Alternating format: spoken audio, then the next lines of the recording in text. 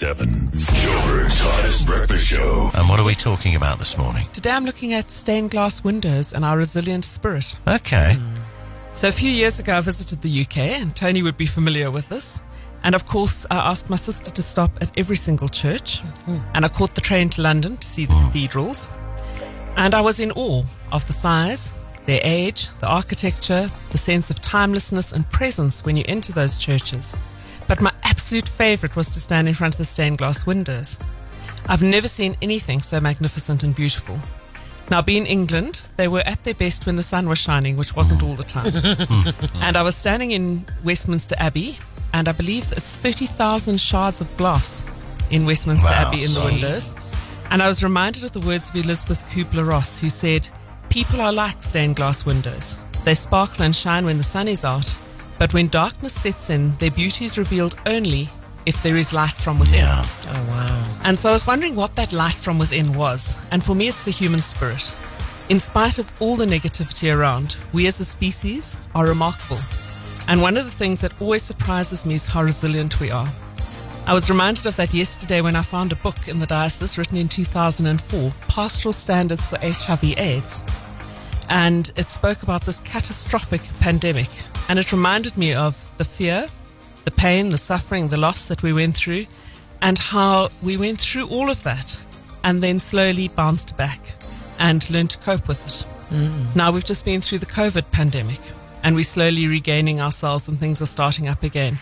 And I'm not minimizing the loss or the pain or the grief that we've gone through, but we are starting to bounce back.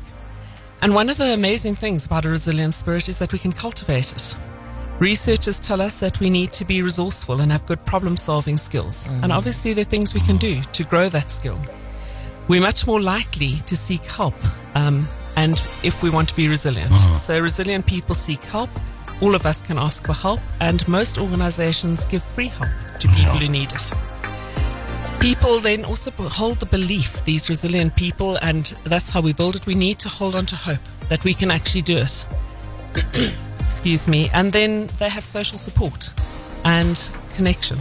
And of course, connection is very important, and all of us can grow connection. Yeah. Reach out to others. Don't close yourself in. Be open to others. Reach out to others.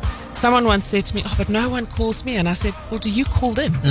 Yeah, I mean, that's a real human thing, isn't it? I mean, It's a very human thing. Yeah. We expect others to reach out to us all the time. And when you look at the most connected people, they're the ones who reach out all the time. And people respond to that. So today I feel that we are dealing with a very uncertain world. So we need to build our resilience in order to cope and to thrive, not just cope, but to actually thrive in it. And so we need to be deliberate about building up our resilience. So let's look for ways to upskill ourselves, especially in terms of problem solving. Let's ask for help if we need it. Don't give up, but remain hopeful and have faith in yourself. And then reach out to others, both family and friends. So today, if you haven't reached out for a while, phone someone, connect with someone. And you'd be amazed at how open people are to that connection. And above all, it's vital to allow our light to shine from within so that we become beautiful stained glass windows. God bless. Oh, thank you, Reverend Thank you, Shona. Reverend Shona. You can join Shona again for Sunrise with Shona this Sunday at 6. Joburg's hottest breakfast show. Weekdays 6 to 9 on Hot 102.7.